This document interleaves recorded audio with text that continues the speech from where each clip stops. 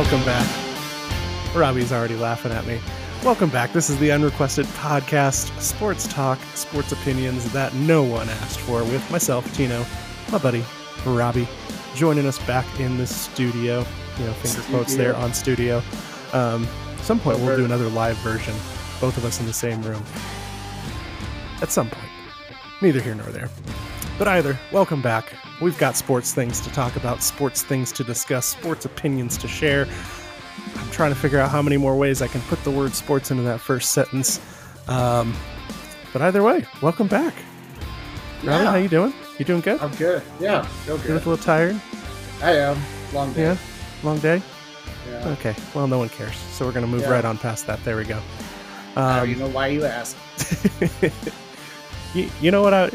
I'm a little tired. I'm a little tired too. I watched the game yesterday or the day before in Game 4, and it just looked like everyone else was also tired. We were not the only ones tired today, because apparently everyone on the Suns and most of the Bucks, with the exception of Giannis, who actually looked tired in the game, and then Middleton, who just decided to be himself and start dropping some points. Other than that, I thought it was an ugly game. It was. No one could hit a shot. Yeah. First half, Milwaukee hit 2 shots outside of the paint. It was atrocious. Like, you knew exactly what was going on, but yeah, I mean, general feeling of this game was it looked like the Suns didn't make any adjustments for Chris Paul and what they were doing against Chris Paul. And the Bucks just looked off. I don't even know how to explain it, because watching that game, it was just like, if they were not within 5 feet of that basket, it wasn't going in, and they weren't even trying. Not that they needed to, because Phoenix wasn't doing anything. Yeah. Halfway through the game, it was like, why is Milwaukee not pulling away? Why wasn't Phoenix pulling away? Like, you know, they had opportunities throughout this game, and me and you were texting about this. We were talking about this. I think this is where the Suns, youth really showed up. It's a road game. It's a finals game.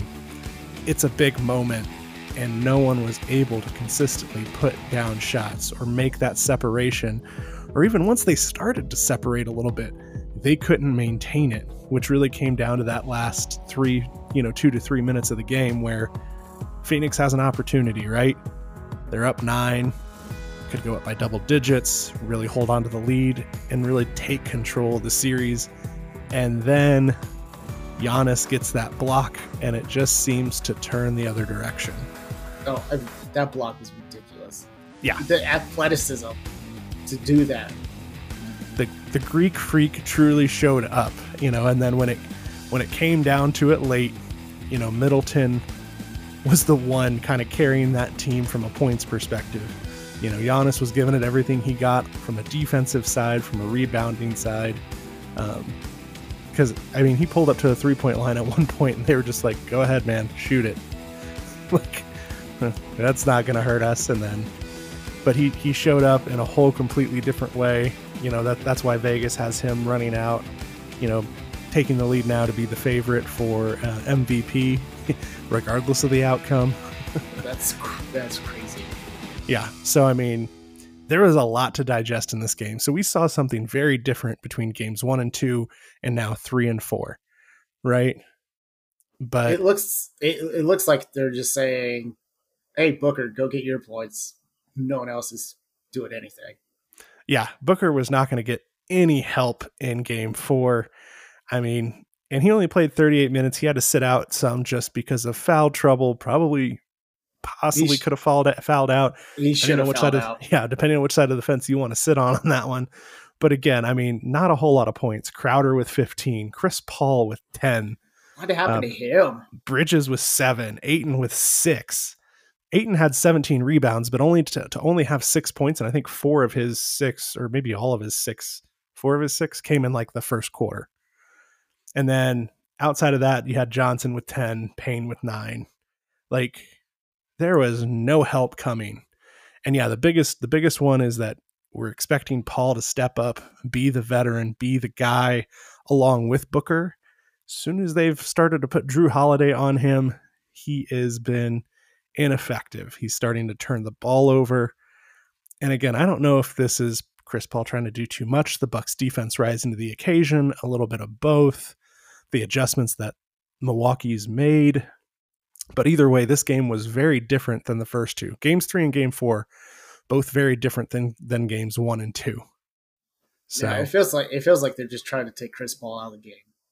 They've done a good job of that. I think they put Drew Holiday on him. They had him kind of follow him around. They put bigger bodies in the middle of the floor. The Bucks play good defense, but stifling Chris Paul, who is that other guy that provides some energy. And when he was turning the ball over and not making those shots, changed the dynamic of the series. Yeah, considering last week I was just, praising him up and down. Yeah. And then now it's like he turned back into old Chris Paul. And I think he's got it. I think this is, for me, it's about the adjustments that Milwaukee made. Now, and I think there's two different sides to this, and I'm interested to see which side you're sitting on. After watching these games, right, we've seen 4. Both teams have had 2 at home. Now we're going to start to see them cycle back and forth. You can look at this game and going, this is the crumbling of Phoenix and the rise of Milwaukee. Or, in my perspective, if I'm Milwaukee, I'm still a little bit concerned, because there's still 2 more Phoenix Suns home games, and they seem to thrive off that energy, especially in the playoffs. And if they start getting shots going down, that is a shot-making team. Not just Devin Booker and Chris Paul, but Payne, Craig, Johnson, like those guys, Bridges even, if they start making shots, if they don't start off slow like they have for the past actually the entire finals, the Phoenix Suns could just blow them out of the water again if they get hot. And if I'm Milwaukee, that's what I'm concerned about. But what do you think? Do you think it's more Phoenix falling and the Bucks rising, or just Phoenix not executing? I think it's more Phoenix not executing. Going back to the inexperience and youth of the team, playing on the road. I think, and we'll see how well Milwaukee's defense travels, I guess. Yeah, because they weren't the same defense in games 1 and 2. Maybe that's a little bit of Giannis still filling out that knee, but Phoenix kind of did what Phoenix does. Either they start fast and they just keep going, or they start a little slow and then pick up speed real fast and don't slow down. That's what we've seen from that Phoenix team. I don't know where to sit anymore. I thought it was going to be the Suns in 6 after the games 1 and game 2. Me and you were talking like, well, shit, does it become Suns in 5?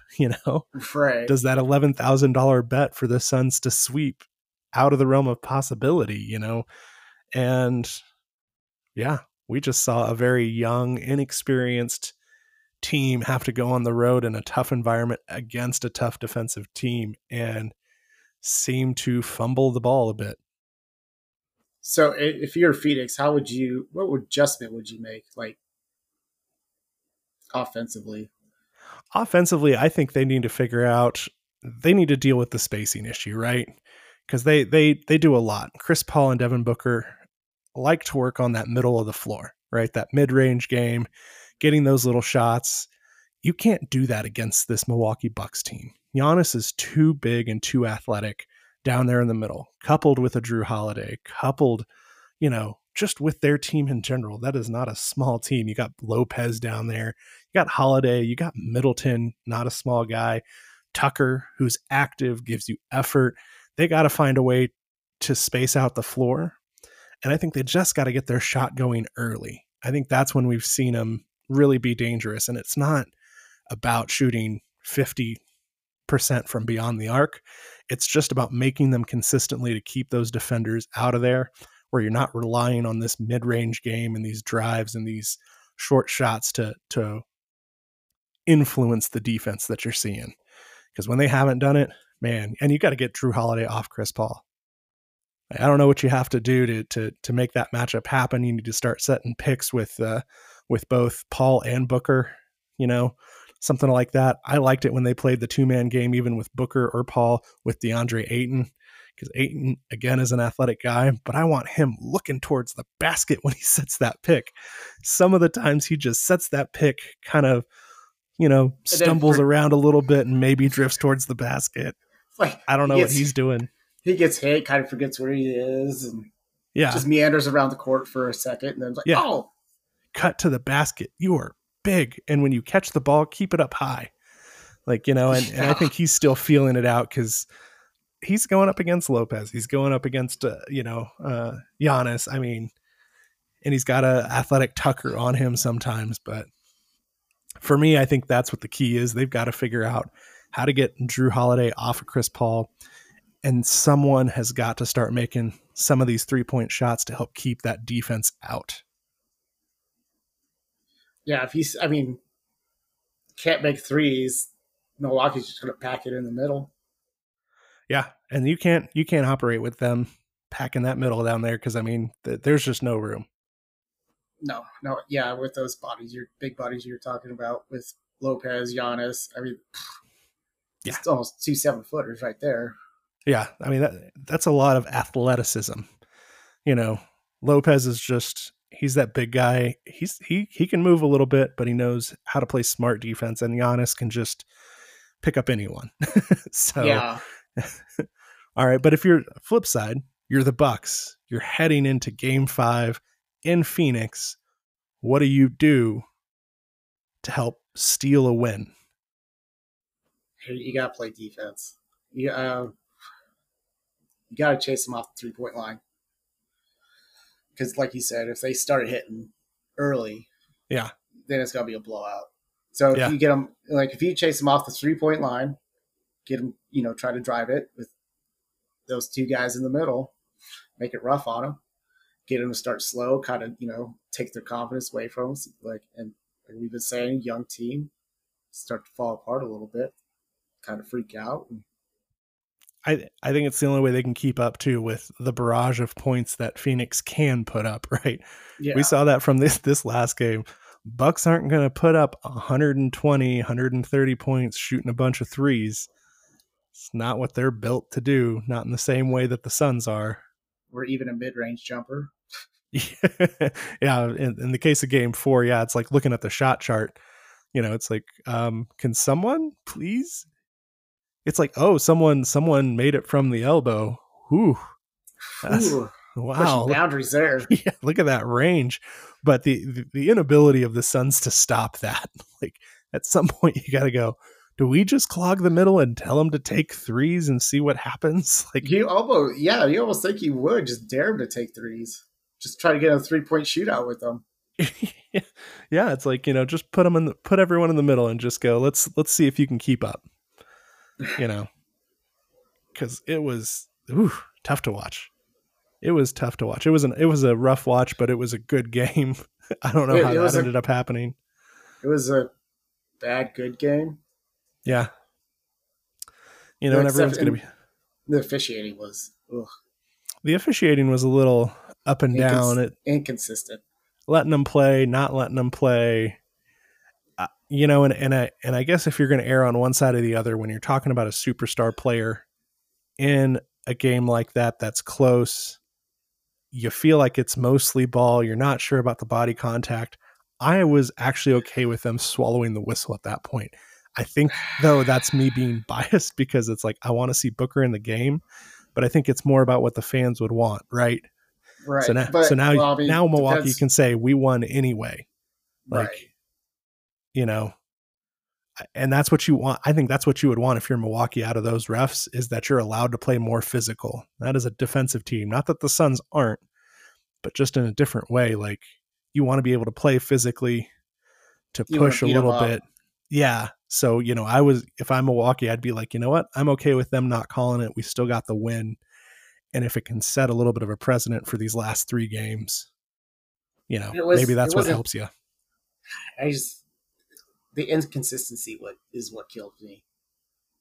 Like, yeah, it feels like they called a lot in the first half, and then we'll kind of taper it off in the second.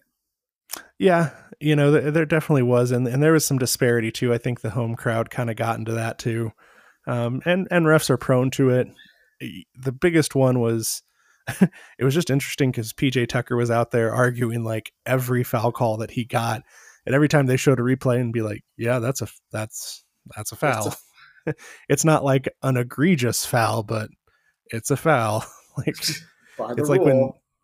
it's when Dre Crowder was getting pummeled in the face. Like those are fouls. Like he got hit in the face twice. Like But you he's know, not bleeding. yeah. Like so, don't be upset about that. Like they were calling those, but it was like you said, a little bit inconsistent. I'm okay with them swallowing the whistle a little bit on that last foul on Booker. I think Um, they I think they put that themselves in that position though. Like they called all those fouls, and like how many people were in foul trouble by halftime? yeah, yeah. PJ was sitting out. Booker was, taking time off. There was a few others. I mean, it's just, it's just rough. Tucker had 5. Lopez had 3. Giannis had 3. Looking at Crowder had 3. Or Yeah, no, that's I mean compared to yeah. the other games, that's a lot. Oh, I'm sorry. Crowder had 5. Booker had 5. Paul had 4. Like, those are big numbers. And I mean, Johnson off the bench with 3 fouls. Yeah, Like it was pretty touchy in certain spots. So I don't know, I think that probably oh what's the word I'm looking for contributed to the game style, being rough. Yeah, yeah, the style of game. just stopping every 5 seconds. Yeah, but I think whoever finds their shooting rhythm first is gonna be able to step away and kind of take the lead in this next one. Just because, I mean, you can't expect both teams to have this rough of a shooting night again. It's pivotal games, and 3-point percentage was terrible. 30% for the Suns, 24% for the Bucks. They both Either made 7. The Bucks took 29 shots. The Suns took 23 shots. I, the home that's team, rough. 7 of 29. Like, That's rough. that's whew, ouch. So, and here's the big stat that stuck out to me was the offensive rebounds. Bucks took it 17. Suns had 5. Like that is, Oh, yeah, that'll. and when you're missing your shots, that's a lot of points on the other way going, contributing to those points in the paint. When your defense not aligned and set up, they can push the ball a little bit. So, yeah, I don't know. Game 5, this is going to start tipping the scales one way or the other. So, 2 questions for you. If Giannis isn't the MVP, who is?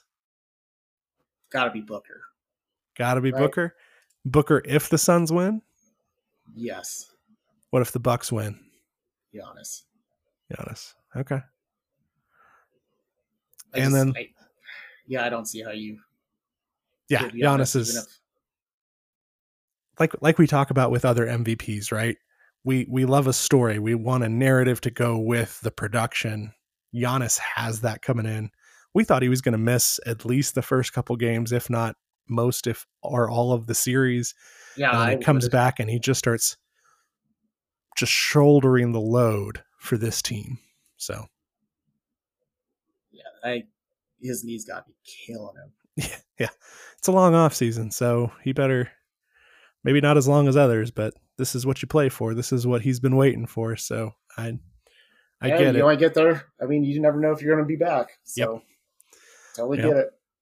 All right. So previously we had our predictions. I was a Suns in 6 or 5. I forgot. I already forgot. I just know I had the Oh, Suns. I know you remember mine though. Yeah, you were the what? Suns in 7. Yes, Suns in 7. How are you feeling about that prediction? Suns in 5. Suns in 5. That's what That's you what I were. said. That's what I said last week. I changed it. I backtracked. After games 1 and 2. Yeah, That was reasonable. We were debating it's like Suns in 4 or Suns in 5. Like, yeah. meh, Now what are you thinking? Now what are you feeling? Suns in 7. Suns in 7. Take it at home at the 7th game. Yeah. Well, it'd be nice to see, but I don't know. I don't know how to feel. I don't know if Milwaukee's defense will travel. If they can steal one on the road. Yeah. Obviously, this would probably be the one that they want to steal. I think if they don't get this one, it's probably done. Yeah. I mean, that'd be hard to go back to back. And they're never going to get any better momentum than I think what they have right now. Pulling out a close game 4 with the Suns being up, for a majority of the game, just kind of stretching that lead one way or the other. And shooting as bad as they did. Yeah. So I think this next game, whoever wins this next game, I think is going to tell you who your winner is going to be. Your finals winner is going to be. I agree with that. But I will hold on my prediction and say Suns in 6. I still think that they can pull it out. I think they have the ability to, because again, if they win this next game, I think they're winning that game 6 in Milwaukee. If they can shake off the nerves and hopefully get a better performance from the rest of the team than what they got. When your other double-digit guys are 10 and 15, yeah, that's not cutting it. Then Chris Paul has 5 turnovers. Yeah, which doesn't happen. I mean, that is, it's not the Chris Paul we've seen throughout these playoffs. There was a point, it's like he doesn't have a turnover in closeout games or fourth quarters or whatever the case was. It was just they need that Chris Paul back. Yeah. So we'll see if they can get a holiday off him. We'll see. I'm excited. Game 5. Game 5 on Saturday night. Oh, yeah. So, should be a good one. That'll be a big one. All right. Speaking of other big events, especially here in Denver, here, in our hometowns, our current hometowns, whatever you want to call it, our transplant towns, Home Run Durb, the Home Run Derby was here in the Mile High City at Coors Field.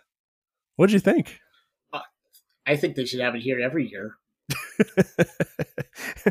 People crushing home runs. I mean, 500-foot bombs like nothing.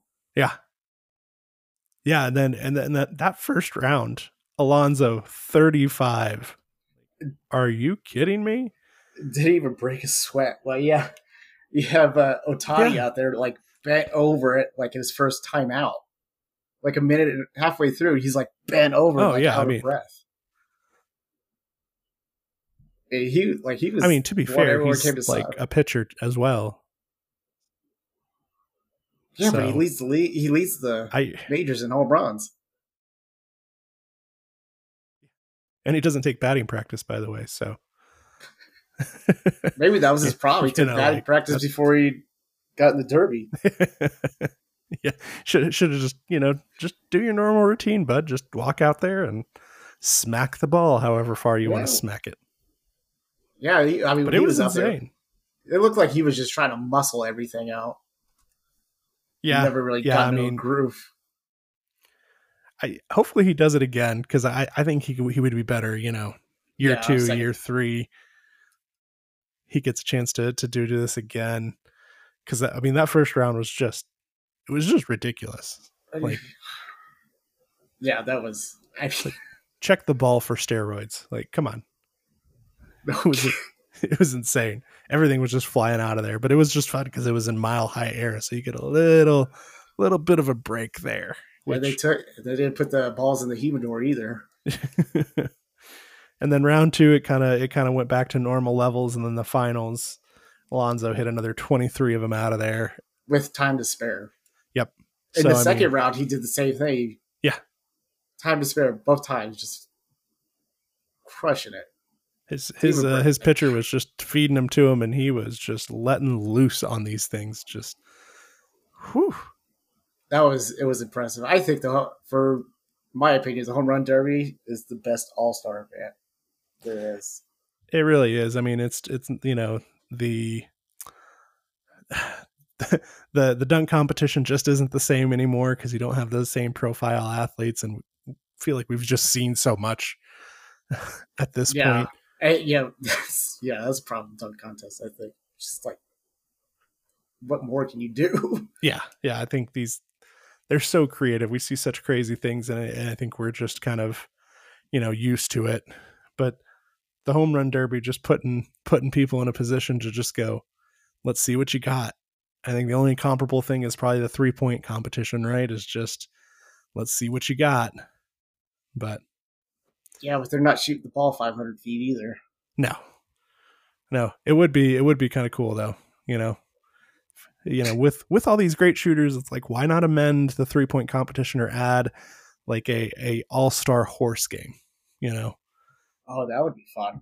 I think that would be cool because you have Stephs and Clays and and Dames. Like, man, let them do it. Like, let them format it for you. Going, all right, well, I'm going to do a behind the back, dunk, or I'm going to shoot it from half court and call Should, nothing but net and then make it kind of thing, and just maybe they should just do a half court shooting contest.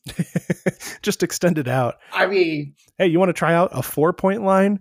Put it in the All-Star game. Let's just bump it on out there. just Let's see what they have. Yeah. A do like 4-point area, a yeah, 6-point area. good lord. If you're willing to shoot from the outside, from across the court, like that's 10 points. So, I mean, the game's already ridiculous enough as it is. yeah. You're But have fun with the All-Star games. Well, no, right? it'd be hilarious. You just see it like, I don't know, every third play just jacking it up from like 3/4 court. It seems like that's what happens when you're watching Dame play. He's just like, I've run far enough. I'm just going to I refuse to dribble anymore. Yeah. This ball's going up. Yeah. Oh, by the way, it's going in too. So ever since he hit that shot on Paul George in the playoffs, like, he's just kind of got that swagger about him. So, hey, NBA, maybe switch it up a little bit. Give us something that we want to see. So that would be really exciting. Yeah. Give us the all-star version of horse. Run it the night, a couple nights before everything else. Kind of casual. I would tune in to watch that. That'd be fun. Yeah, I would. So, whew. But hopefully, man, I hope it comes back around. I hope it comes to Denver again. That's just what I'm hoping for. Tickets were too expensive for just, us normal folk to get into the door on that one. It was a few $100, I think. So, 300 for the home run derby. Yeah. I forgot. All-Star game was 500, I think. Yeah. So we'll see. Hopefully it comes back. I'd like to attend one some point in my life here. Too. That'd be super cool. But MLB, please come back. You see, we have a team here, but we don't like going to actually watch the games. We just like out drinking outdoors. So you give us an event that we can actually watch, we're going to be really excited about it. Yeah, right. So please come back. All right. Speaking of please come back. Ugh. The Aaron Rodgers saga continues. This is drama that we are going to be talking about from now until the actual snap of their first game and probably throughout the NFL season. Because I'm over him. I don't know what to think anymore. I think my mindset is shifting to either he's going to return. Now, I don't know if he's going to play, but I think there's still a possibility that he gets traded before the trade deadline. During the season? During the season. No. He's playing. You think Green Bay's stubborn enough to just be like, no, we're not doing anything with you? Not till next season. I don't know. I mean, they want draft picks for him. Yeah, exactly. Which is why I think you wait till middle of the season. You kind of see where teams are falling, or even if you do trade him to Denver, the draft spot's not increasing from, 28 to 5 or something, or from 5 to 28 kind of thing. So, I mean, Green Bay would have to be doing pretty bad for them to trade him. it all depends on how he comes back, or if he comes back, or what that looks like, right? Because if he just says, you know what, I'm holding out, I'm just not going to play the first 4 games. One, because I think he could, because Green Bay could still win that division without Rodgers playing 4 games. With Jordan Love, Depends on how they feel about Jordan Love. Jordan Love steps in and he looks like a halfway decent quarterback, you don't want to wait too long because you're just losing leverage in the trade market, right? Mm-hmm. Maybe not. Maybe not, because he's so, like, Aaron Rodgers is so Aaron Rodgers-ish. So I just don't see him being traded during the season. I would love to see him traded during the season. I mean, that would be pretty epic.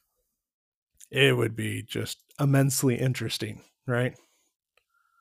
Just, it's like, oh, yes. Now we have like this big change mid-season, big name moving to a different team. What happens now? So I think he gets traded.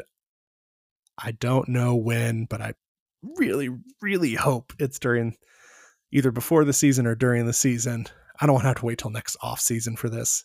Well, you better hold your breath. Thanks, Robbie. Just go ahead and hold my breath. I can't hold my breath. There's too much to talk about. Green Bay's first 4 games are New Orleans, winnable, at New Orleans, still winnable. I mean, if Taysom Hill gets thrown out there, yeah. Even if Jameis gets thrown out there, like, you know, we haven't seen him take really playing a meaningful game for himself since he played with the Bucs and was the true 30 for 30 champion. Then you have Detroit. Winnable. Then you go to San Francisco. Okay, that's a little tougher. And then you have Pittsburgh at home. I don't think that's as tough as a game as we would like to think. So they still have a defense. They do, but again, if Jordan Love has to start, he goes out and is 2-0. I'd start taking calls. You drafted as a franchise, you drafted Jordan Love in the first round with some expectations. Now, if Aaron Rodgers is willing to help bridge you into the Jordan Love era, then why not take it? Get some compensation, continue to build around Love, see what you have, because then if he tanks, maybe you draft another one. I would hope not, but because you've already spent this first round pick who's sat and done nothing for you after you traded up in the first round to get him. Let's not forget that dumb story. Way to go, Green Bay. Yeah, but he literally did nothing for him last year. Yeah, we didn't even talk about him a little bit. Well, he didn't dress for a game. No, didn't have to. We had the MVP playing quarterback in the backfield there for Green Bay. So yeah, but if he's your guy, you think he'd be backing him up. I don't know. Again, I don't know what's going on in Green Bay. I wish I was a fly on the wall in that organization just to hear whatever kind of ridiculousness they're talking about, but I don't know. I don't know. I think it's time. No, not till next season. Yeah. That's not interesting. Well, it's not interesting, but it's realistic. Yeah. Oh, yeah, but when has Green Bay been realistic? We can get top tier free agents. No, you can't. Yeah, I don't. You think they would? Yeah, they don't. They do not. Yeah, something about not having an owner doesn't help their situation. Yeah. Yeah. Like a definitive last voice to come in and go, this is what we're doing. No, or for Aaron Rodgers to go and this is what exactly I want. But I feel like he's done that. They just haven't done much about it. I mean, he hasn't said he's not going to count. He said, well, I mean, the speculation's still out there that he wasn't notified that they were going to draft a quarterback in the first round. Like, And regardless of what you feel as a franchise, you should still go and say, hey, Aaron, this is what we're thinking about doing. This is purely a developmental thing, whatever you want to call it. Just let him know. So he's not sitting there on draft night going, oh, we drafted a first round quarterback. Well, all right then. Yeah. Well, no, I get that. But he hasn't even come out publicly and demanded a trade yet. No. No, I don't think he would. I mean, if you really wanted out, why wouldn't you? I don't know. But either way, it keeps brewing. And when it's, regardless of what the actual official factual story is, where there's some smoke, there's some fire. Now, whether it's a blaze or whether it's just a spark slowly starting to ignite and build, either way, there's an issue that has not fully been addressed. So this is where we're at. Yeah, he doesn't get a first round wide receiver ever. No. No, he does not. Or any offensive help. Which still... They've done well to draft him on offensive line, but, what he wants is other weapons, other receivers, going out and getting those free agents, going out and drafting a young guy, something, somewhere. You would think some of those receivers take offense to that. Well, tell them to play better. I'm just saying. Elevate your game. So he's got Tunyon, he's got Adams. Lazard wasn't terrible, so Valdez-Scantling, MVS. I don't know. I think he's thin-skinned and sensitive. He is. He's a bit like Kevin Durant in that, he hears a lot of those things. And I think he's saying things behind closed doors, which is why he hasn't come out and demanded a trade or anything. But I don't know if they're talking at all at this point, which again, still a problem. His act is tired. Yes. An act learned from his quote-unquote mentor, non-mentor in Brett Favre. So yeah, we've seen this story play out. Yep. We've seen it play out before. At least he isn't making him come out to Berkeley to come wine and dine him. I mean, I would. I want you to make me feel like I'm pretty and wanted and desired. So yes, you come out to Berkeley and you tell me I'm pretty. Tell me that I'm wanted. Say all the things that I want you to say. Because when you have that caliber of quarterback, that's kind of what you do. If they don't already know. Yeah. Well, that's the problem. Who knows if he knows? It doesn't matter anymore. The drama's fun. I mean, mainly because I'm not a Packer fan, so this is wildly entertaining to me.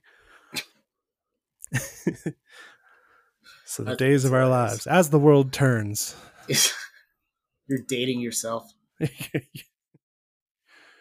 All right. But on to other NFL news that I got a kick out of. I got a kick out of this story because it's a story. Is that Ben Roethlisberger of the Pittsburgh Steelers is close to one of the, some of the best shape of his life, or that he's actually working out, however you want to phrase it. But yes, this is a story. The professional athlete that plays in the NFL is working out. I mean, why did it take him 15 years to find a weight room? I love it that this is the story. That he's working out. He's working out. What was he doing before? He's doing some crunches, possibly some push-ups. Hell, he may even be jogging a little. I don't understand. I mean, has he literally never worked out before? Why is this a story? Yeah, he's working out. Yeah, I also saw a picture of Saquon, who's coming off a knee injury, whose legs look like my whole body, but chiseled out of marble. How do you bust your knee up with legs like that? I mean, where do you get pants? I don't. All right. So first, I mean, obviously you're listening to this. So if you haven't seen this recent picture of Saquon Barkley and his legs or Eli Manning's response to this photo, Yeah, that was classic. please go look it up. Because one, Saquon's got, if you haven't seen him before, Saquon's quad squad is nothing short of majestic. I mean, he'll turn parachute pants into yoga pants with those legs. Yeah. I mean, this is what you want your running back to look like. So then there's that versus Ben Roethlisberger, who looks like the biggest homeless man you've ever seen.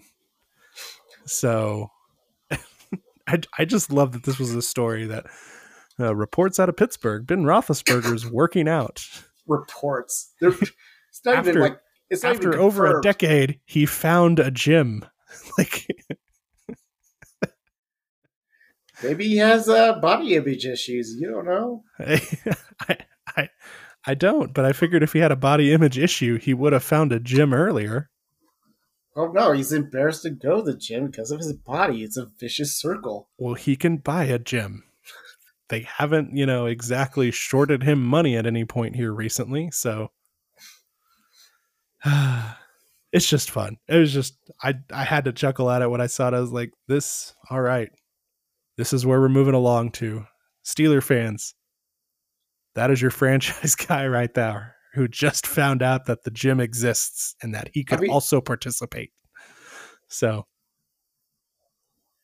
I don't know. You hear this, you almost feel like next breaking news is out of New Orleans. Jameis Winston goes to film study. well, I mean, the last time was, Jameis Winston gets eye surgery. Like, oh, that was part of the problem. He couldn't see. So, yeah, I mean, I waited until I flamed out to get eye surgery. Yeah. Wonder if they just bribed him with some crab legs. I tell you what, we're going to set up a film study for you. We're supplying the crab legs for you. Jameis is like, oh, damn. Okay. I'm on my way. W's. Yeah. You suppose they put the crab legs in the shape of W's? Yeah, I hope so. Eat it. Oh, God. One of the most just love the videos I've ever seen. Just the reaction. Is this guy for real? I just can't. It's good times. I love talking about Pittsburgh, especially when it amuses me in such a way that I'm just like, ha! Roethlisberger going to the gym. Sure, Aaron loves it. I don't think she wants to hear it right now. For those of you that don't know, my wife is from Pittsburgh, huge Steeler fan. if she listens to this one, I love you, but it's true. It's hilarious. It's hilarious. You're welcome. All right. Well, on to a more serious topic. It's been the thing that's been happening over the past 2 days. Richard Sherman, currently in jail. He's out now. Was currently in jail, but spent some time in the jail because of, I'm not even sure what to call it. Just an intoxicated event where he was charged with, burglary and domestic violence. Right. And possibly a hit and run. Yeah, he was, I guess he was at home with his wife. And then that's when that 911 call was. Speaking of that, that operator, they get fired. That was ridiculous. Yeah. Well, in the end, it's what he did. Yeah, which when I first heard it, they say he's going to kill himself. He was hammered. He had 2 bottles of liquor. Drove drunk to his in-laws to go fight one of her uncles, I guess. When I first heard it, I was like, man, dude needs help. Like, it sounds like he's just having a mental breakdown. Like, he's coming to the end of his career. Yeah, mental health issue. Maybe something's going on there, but again, after really hearing the call and now coupling it with the recently released video of him at his in-laws, That was terrifying to It is, watch. yeah.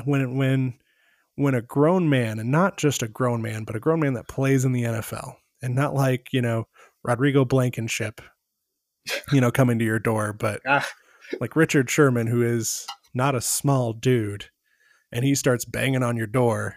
I wasn't banging. Yeah, like that. He That was becomes trying to run through it. a very escalated event all of a sudden, which this puts a lot of things in motion. One, because of the status of Richard Sherman. This isn't his previous history. He's an outspoken guy.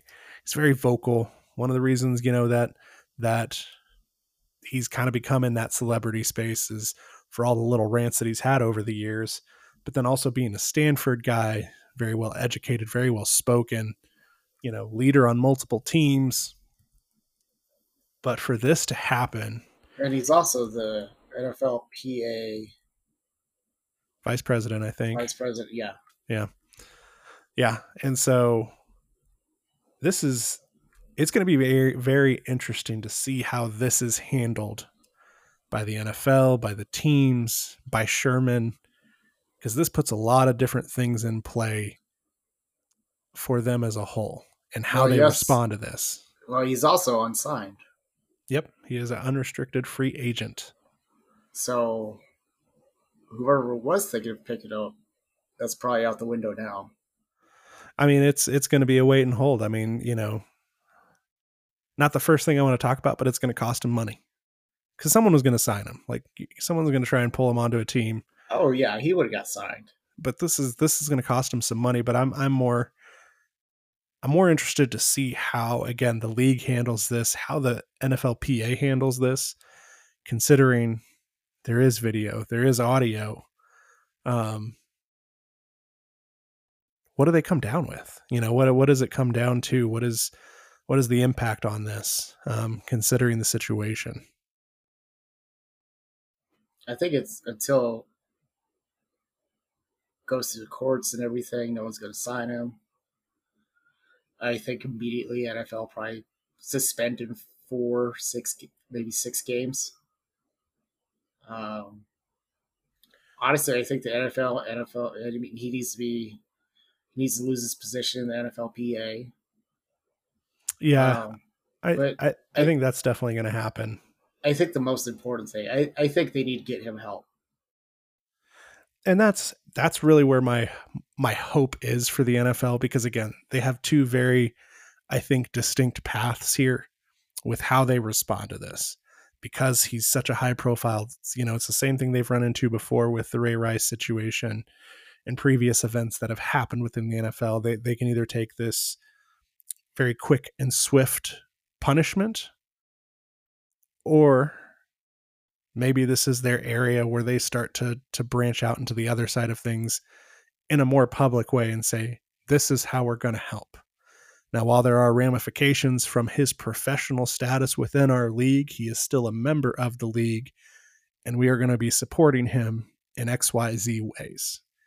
And in addition to, we've also set up ABC things, to help mitigate these issues, make players aware, provide opportunities, because I'm sure those are all things that are hopefully happening already within that NFL, but to take a public stance in this way, Yeah, I mean, if I think the NFL shines a light on mental health, and I hope this kickstarts them into having seminars for players coming in, mm-hmm.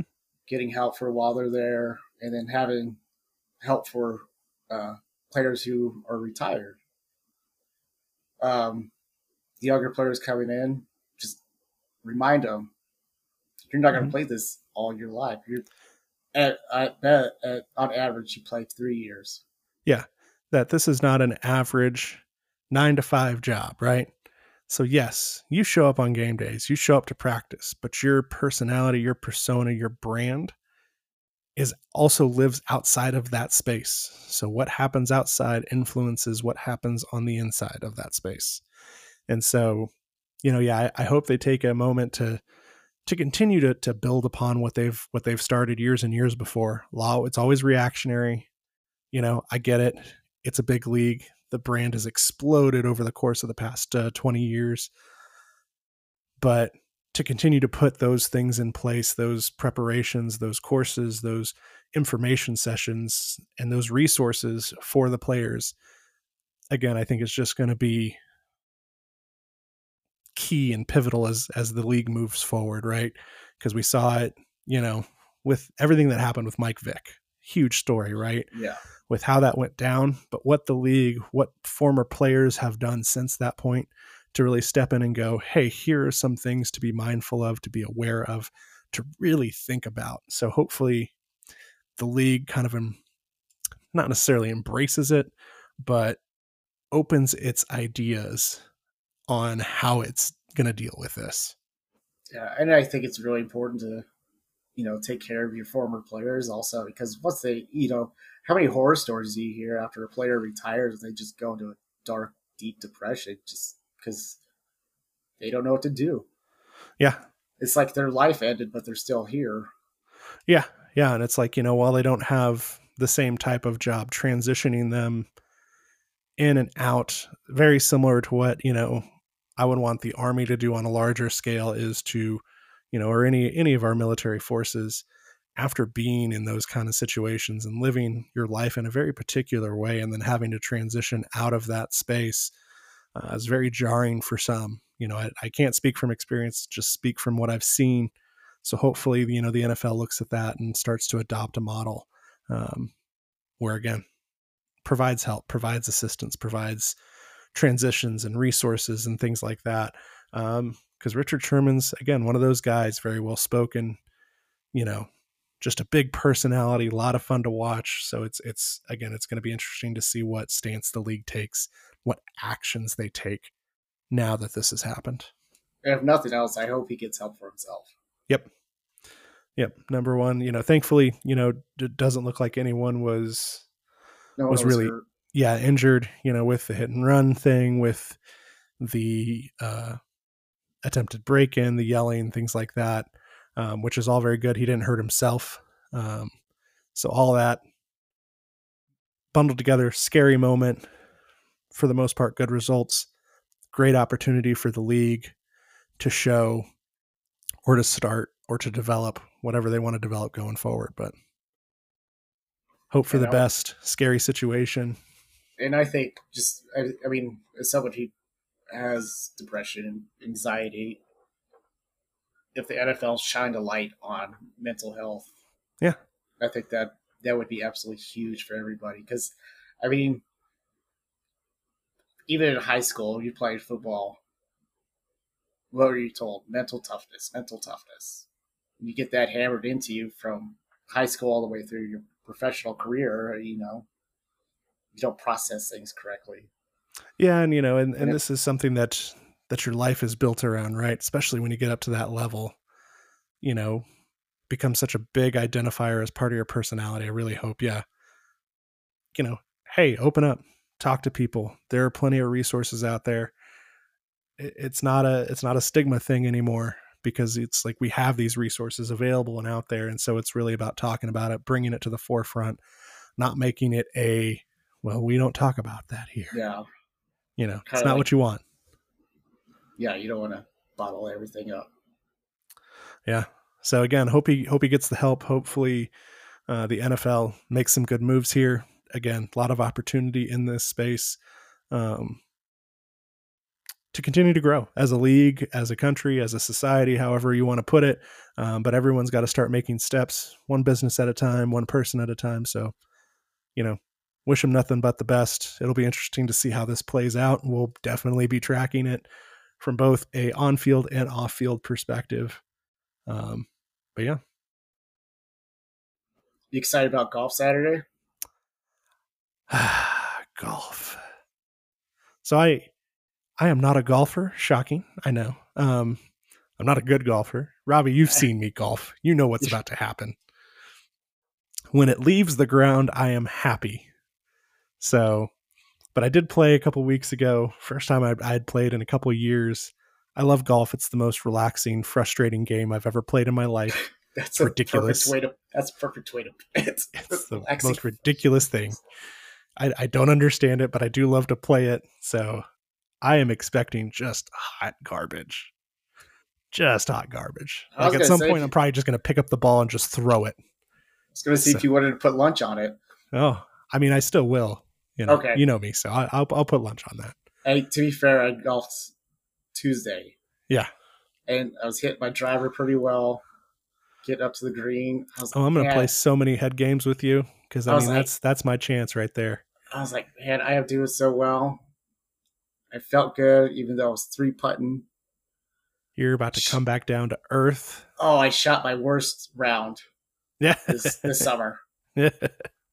Oh, I was feeling so good that I looked at the scorecard. I was like, oh. We're gonna relive that moment again on Saturday. I'm excited. I'm gonna bring my $80 clubs that I bought in 2004 or 5 or whatever it is. Or the woods actually would. No, thankfully no. We had moved beyond that in 2004 and 5 apparently. At least the set I got. I don't know. They're a fine set. It's really the user at this point.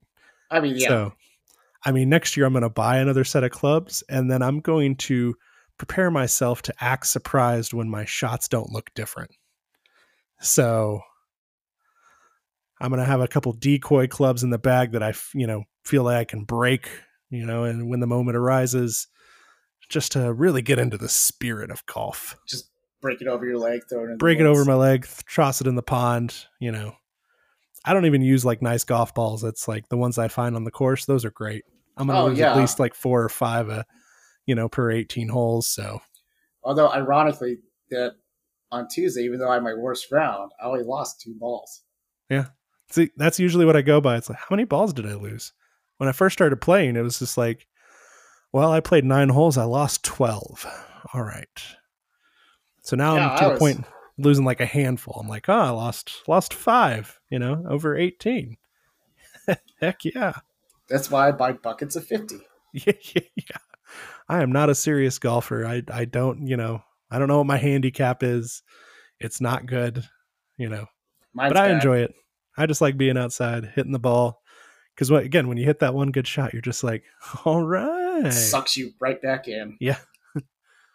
Just when I thought I was out, they pull me back in. And then you go out and you slice your next shot. Well, 50 yards into the other fairway. I accommodate for the slice. I know that's going to happen. It's like I'm going to hit this club open, so I'm just going to rotate the club before I even grip it, and then I'm going to hit it. So if it slices, it's going at least somewhat in the general direction of what I intended. So I think that's how golf is played. I think that's my understanding of golf. So as far as I know, you just hit balls and drink beer. Yeah, that's pretty much what I'm here for. Either way, I'm excited for it. I like golf. It's going to be fun. It's going to be fun. It's outside.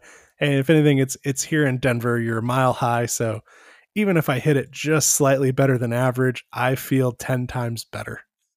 So, but if anyone ever wants to play, come out. We'll play. Why not? We'll attempt to play. We'll attempt to play. You want to come out and make fun of my golf swing, which is atrocious as well? More than happy to. Because I will shit talk the daylights out of you. So I'm looking forward to it. That is my goal in this game. To what? Make me cry? Well, that's not very hard. Yeah. All right.